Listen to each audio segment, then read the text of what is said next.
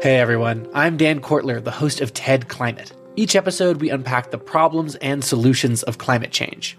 This season of the show, we're getting into some big ideas that make us optimistic about the future, like meat grown from cells and leather made from mushrooms.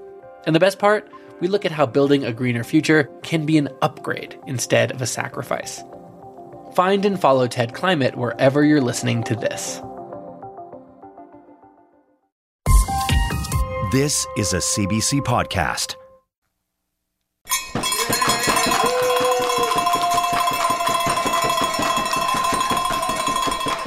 Have you ever heard the end of that old Christmas classic, It's a Wonderful Life? The little girl sees a bell ring on top of the Christmas tree and says, "Every time a bell rings, an angel gets its wings." Well, where I am, every time the bell rings, something broken has been fixed. I'm Laura Lynch, and this is What on Earth, where we bring you a world of climate solutions. And I'm at what's called a repair cafe, which is confusing since I don't see any coffee anywhere. But I am spying a broken espresso machine over there. I brought in a coffee maker, and it probably stopped working a few years ago, and we just put it up top on the high shelf, started using a stovetop coffee maker instead for a few years, and then I found out about this repair cafe, and I remembered it and thought I brought it in to see if it could be fixed.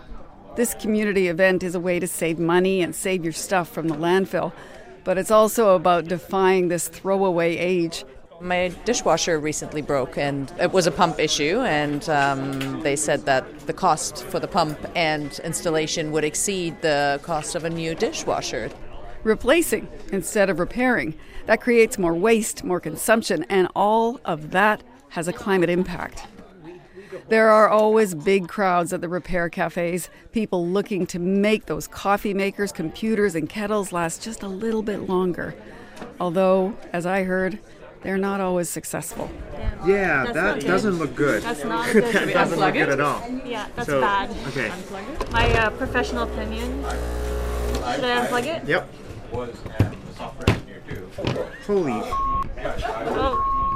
Yeah, it started catching fire, basically. The pump isn't the problem. Yeah, there was actually smoke coming out of it. I know it's frustrating, this idea of trying to fix stuff that seems to break so easily, but guess what? There are solutions, and we've got some practical tips.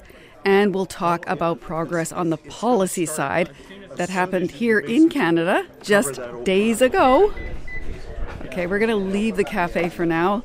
What on Earth? Rachel Sanders is here with me now. Hi, Rachel. Hey, Laura. I'm back again. So all of this started with a chat on the show a few weeks ago about my broken food processor. I've got it right here. Yes, it's very familiar to me now. Yes, very familiar. The cracked handle here affects this little tiny piece on the bottom that engages the motor.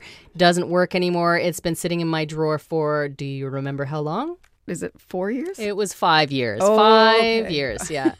I didn't think it was fixable. I didn't want to pay $80 to replace the bowl for a second time. I didn't want to send the heavy and perfectly working motor to the landfill, so I've just been paralyzed over what to do about it. So we asked listeners to share their own stories about their broken stuff, and we got more listener emails about my busted food processor than we've ever had about anything on this show. Well, it was nominally about your busted food processor. What it was really about was everybody talking about their own busted stuff and their frustration. It really struck a nerve. That's right. It really did, yeah. And so I called up a few of the dozens of listeners who got in touch with us, and here's just a tiny little bit of what I heard from them.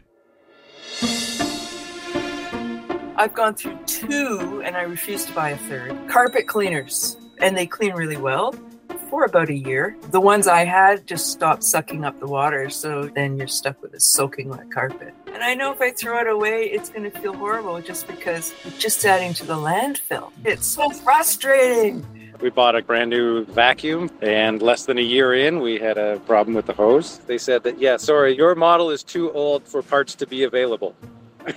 Pretty ridiculous that something that is a year old is now deemed old and redundant by those who made it. I'm on kettle number 4 now. So with my first 2 kettles, the catch that keeps the lid closed kept breaking because it's just a cheap piece of plastic. We have a dishwasher that's around 6 years old. all of a sudden it starts to make a rather screechy noise. So I called a repair company. What they said was, your dishwasher is 6 years old. You're lucky because they're not designed to last that long. So good for you. You're better to be buying a new one. My refrigerator, the door wouldn't stay closed. When I called around, they said, no, there's a part that goes on the inside of the door itself that is magnetized, and it doesn't exist. I did all kinds of silly things. I glued magnets to the door, but then I couldn't get that tight seal. So I ended up dumping my fridge because the magnet stopped working. How frustrating! All of what they're going through, and I can certainly identify with it. I've had my troubles over the years, too. I have, too. So those were the voices of listeners Toshi Odo, Alistair Jones, Cindy Young, Wendy Jang, and John Lang, and they're just a few of the very many people who got in touch about this. There's so much broken stuff out there. I know, and all of those people you heard have tried getting their appliances fixed or tried fixing things themselves with tape or glue or magnets and replacement parts, but it's not easy. Well, it's good to hear that people are trying to fix things. I met so many of them at that repair cafe in Vancouver, and then there's you with your food processor. Yeah, I got some good advice from listeners about how to fix my food processor. You'll remember I tried duct tape. And that kind of worked, didn't it? A little bit, yeah. It got the blade spinning again, but it was not a sturdy repair. So then I tried having a friend print the broken part on his 3D printer, but we couldn't find the pattern for the piece online. We had checked a database called Thingiverse.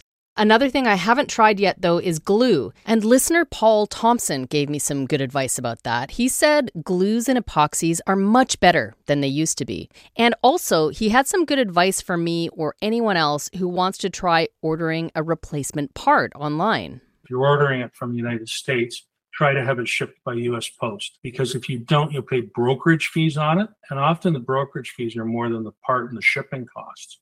Man, the information we're getting, that's more good advice. I know, yeah, so much good advice. But, you know, Laura, the other big piece of this is the way things are built these days. So many listeners are frustrated by how appliances seem to be built to be semi-disposable. If you could just get replacements and repairable parts, then we would send way less stuff to the landfill, and I think that ties in pretty well with our country's goals to try and reduce emissions and waste. There is an expense, an environmental expense, a climate change expense to producing all this plastic that gets used for, a couple of years, and then it has to be replaced. Gosh, I just wish there was a way we could let manufacturers know that we are mad as hell and we don't want to take it anymore, yeah. I get it, Rachel, but I guess that's where the policy part comes in.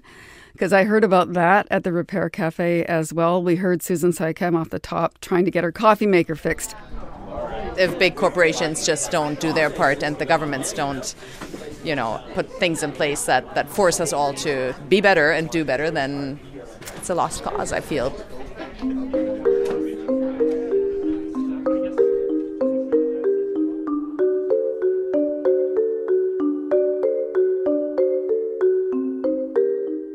So that idea you just heard Susan talk about of governments putting policies in place to solve this problem, that's what's known as the right to repair. Right to repair is a movement, this concept that if you own something, you should have access to the information, the tools, the parts, the software needed to fix it yourself, or you should be able to take it to a repair expert of your choice to get it fixed. So not just the original manufacturer, but an independent repair shop. And another big part of right to repair is requiring things to be made in a way that they don't break as often, and when they do, they are repairable. What a good idea. Right. You wouldn't have an appliance with this critical piece made out of plastic that can't be replaced. Exactly. Okay, I'm going to introduce you to someone who lives and breathes this stuff. I have tried to repair my broken stuff with mixed results, I'll be honest. So that's Alyssa Centovani. She's an assistant professor at Western University, and she's been doing research on the right to repair since about 2017. One of her personal successes was replacing a battery in a laptop, and she felt really good about that. And she encourages people to do what they can to fix their own stuff or find help at repair cafes or repair shops, but sometimes I feel like maybe we put a little bit too much pressure or responsibility on individuals. This is a collective problem. It should be solved and needs to be solved at a collective or structural level. It does feel as if the problem has become worse. Things are more breakable than they used to be, it seems. Does Alyssa agree with that? She does, yeah. She said there's been a long-term trend of manufacturers prioritizing more sales instead of long-term durability of goods. And this has really ramped up lately with increased computerization. Things that we normally wouldn't expect to be, highly sophisticated or computerized, things like, home appliances, our cars, things like that are now full of little bits of computer code. And these are the things that are making it difficult to repair. The sophistication and the fact that, computer code is embedded in it, which triggers copyright-related protections. Copyright is one of the reasons appliances are less repairable these days? Yes, it is. But there are potential solutions to that. And one of them is underway here in Canada right now. There's a bill that just days ago passed unanimously in the House of Commons, Bill C-244. The act to amend the Copyright Act is going to be winding its way through the Senate now. And if it passes, it would allow individuals or third-party repair companies to break digital locks and get into those appliances and devices to make software fixes. Now, this is notable in a House of Commons that we know is so deeply divided that everybody got behind this legislation. I think a few of those MPs have had some broken appliances too. But it still could take a while for it to make its way through the Senate. It could, yeah. Alyssa is hoping, though, that it happens soon. She's a bit concerned that if there's an election, that it could just die before it passes. And there's more that Alyssa wants to see the government do. I'd love to see some changes to competition law that would sort of wind back some of the, what I would call anti-competitive strategies that some manufacturers are using. So one example of what she's talking about is when manufacturers restrict access to replacement parts or schematics or tools, and that means independent repair shops can't fix those products. So that means you've got to go back to the manufacturer and pay whatever they want to charge to fix your device.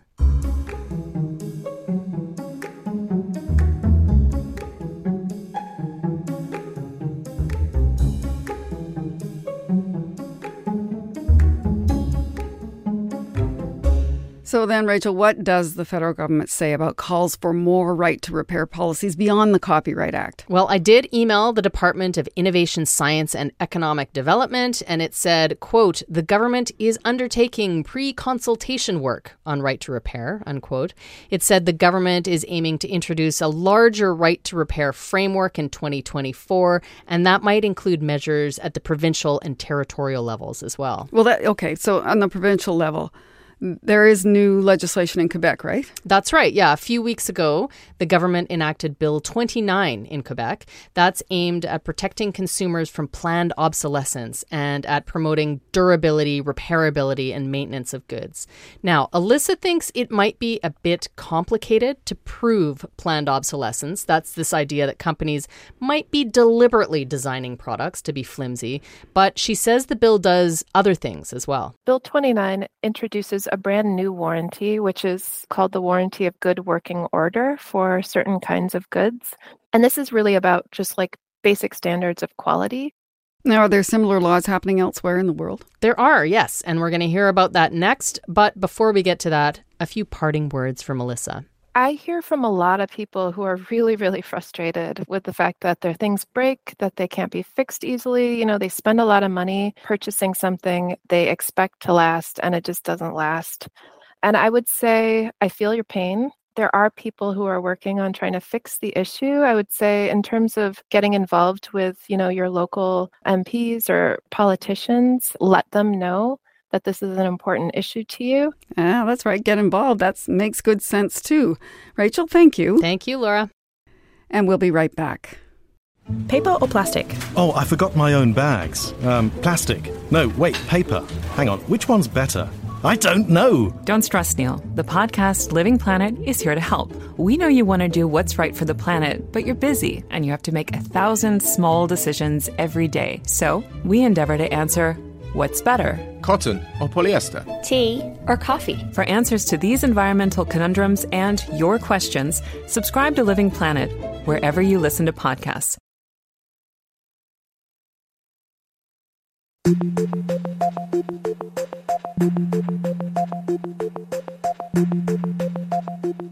All right, as Rachel said, there is work happening around the world on the right to repair. And my next guest is deeply involved in the issue both in the United States and Europe. Hey, Kyle. Hey, thanks for having me. Can you just do me a favor and introduce yourself for our listeners? I'm Kyle Wiens. I started iFixit. We help people all around the world learn how to fix their stuff.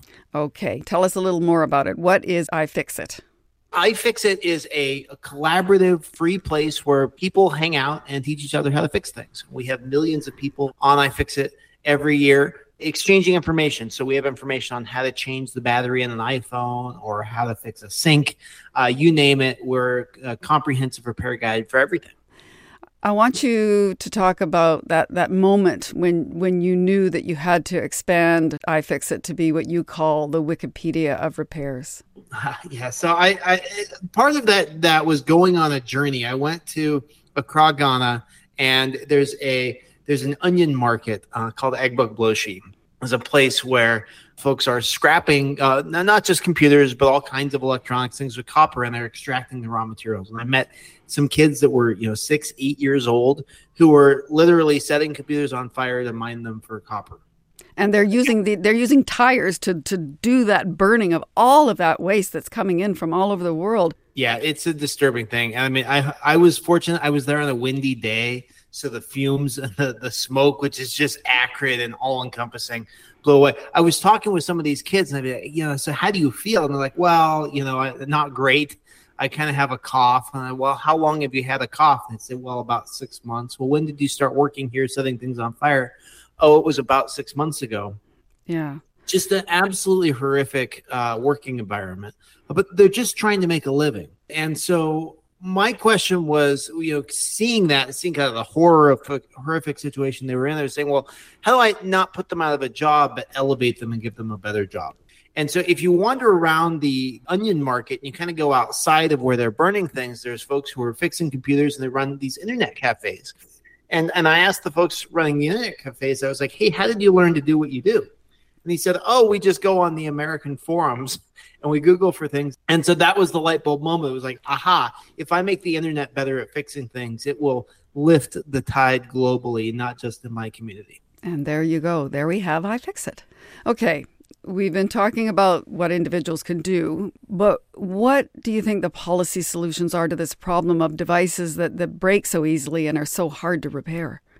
Well, we need to go back to a default assumption that things are going to be fixed. And I think a really good example of that is increasingly the things that we buy have batteries in them.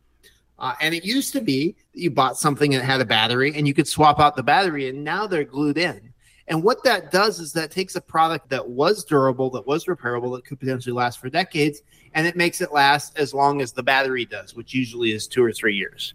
So we're taking all of the products in society and saying, hey, let's artificially limit their life to 2 or 3 years. And that's just crazy. That's kind of like if you went to buy a car and BMW was like, hey, here's the shiny new car. Oh, and by the way, we welded the tires on. When the tires wear out, buy a new car.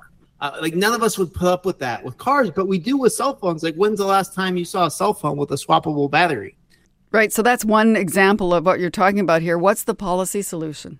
So the policy solution is a systematic approach to say, hey, manufacturers need to make parts, tools, and information available. And then we also need laws to make tools competitive so that there is a marketplace for repair tools.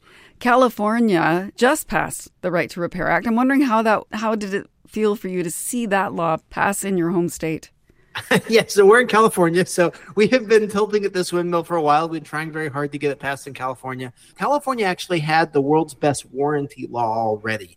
The California Lemon Law requires companies make some kind of repair option available for 7 years. And so the Right to Repair law amends that to say, not only do you have to make some kind of repair, you have to enable people to repair it themselves, and you have to support competition. It is very exciting to see this happening. Okay, for all the praise of the California law, where do you think it still falls short?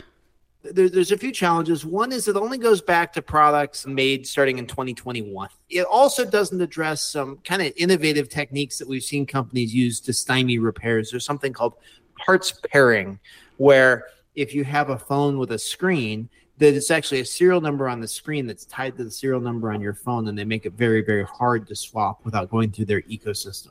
So we are hoping that future state laws will ban parts pairing, and we'll also go back farther to cover all the products that we've already bought rather than the products that we're going to buy next. And Europe, that takes a different approach on this. What's happening there? Europe has a little bit more aggressive intent to modify product design. So the laws that have been proposed in the US and Canada are really around the ecosystem, the support system around these products. In Europe, they're saying, hey, that doesn't work if the product isn't fixable in the first place. And so Europe is actually banning those glued-in batteries in smartphones. And we're optimistic that this shift toward batteries that are readily removable starts to move into all products globally. Now, like it or not, a big part of our economy is based on making and selling new things. So what would it mean for workers if our appliances actually did last longer and didn't need to be replaced as often?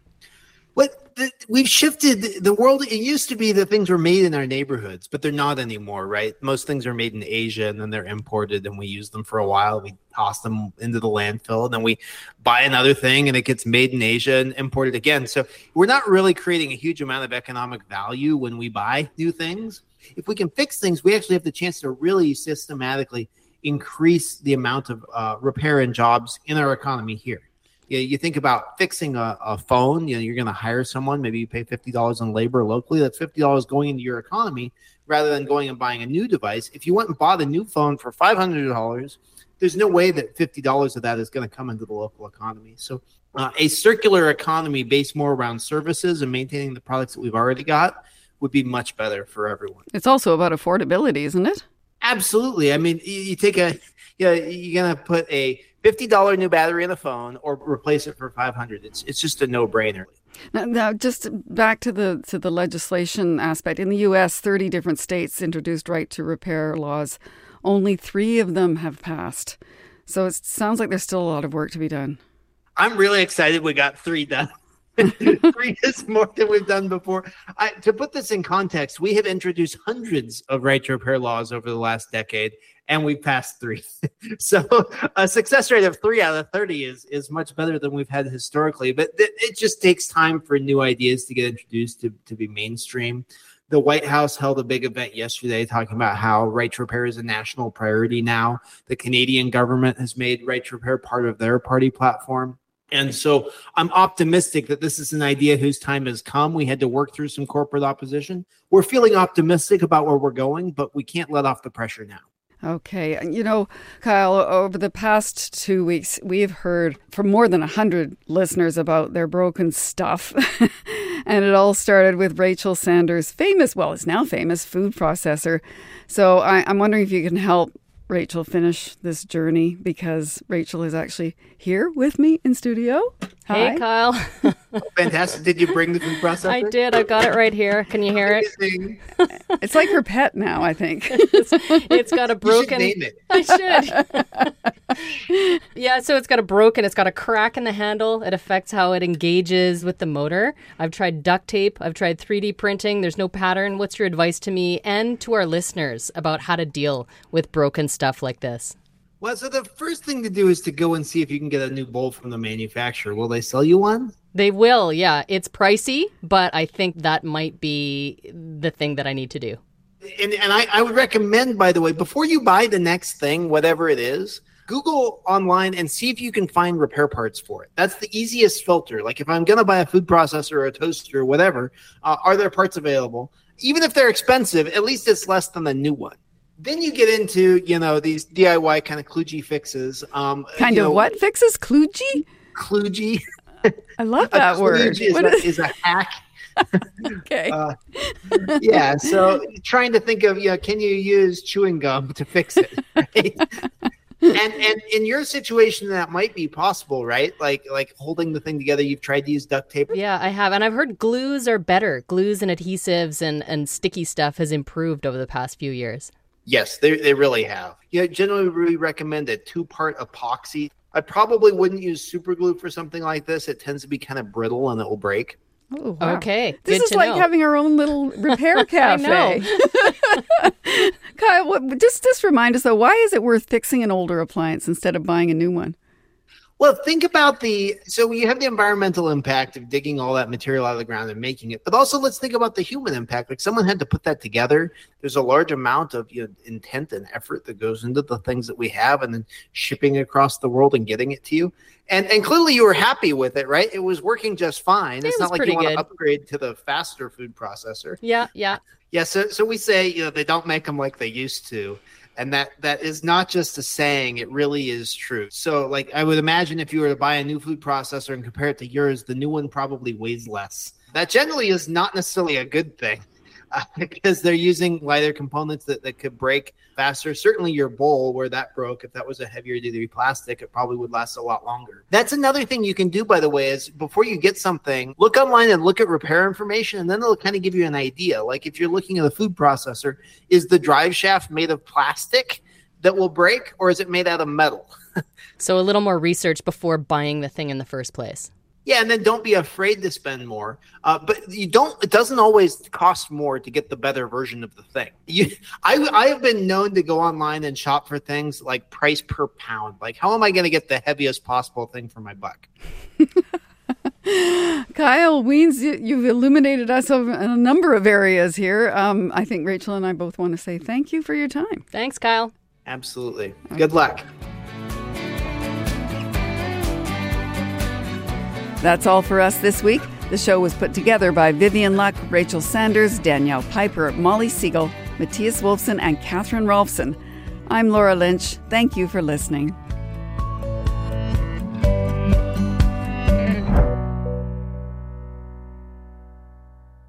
For more CBC podcasts, go to cbc.ca/podcasts.